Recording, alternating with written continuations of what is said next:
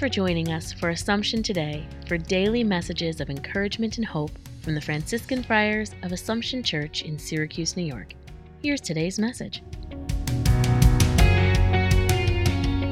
February the 20th. A week ago on Ash Wednesday, the Gospel spoke to us about prayer, fasting, and almsgiving. These are what are called the tools of Lent. They are not the only ones, but they are the most frequently and fruitfully used ones. As we reflect upon this, we hear Jesus as he teaches his disciples how to pray.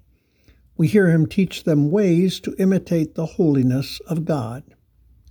We are invited to witness the changes that these practices can bring about in the lives of those who make use of them. As you listen to the Scriptures, be attentive for this. Take time to let the message sink in.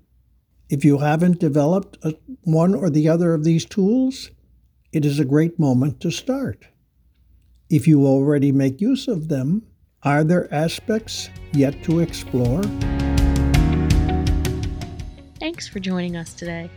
Connect with us online at AssumptionSYR.org.